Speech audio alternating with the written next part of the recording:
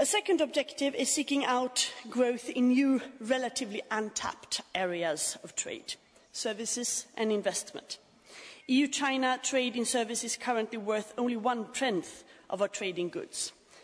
So access to new services of rapid growth, where the European talent and know-how is best, in the new technologies, clean energy, education. Here there's a lot of untapped potential. But the limits to the freedom in internet hamper or discourage EU business.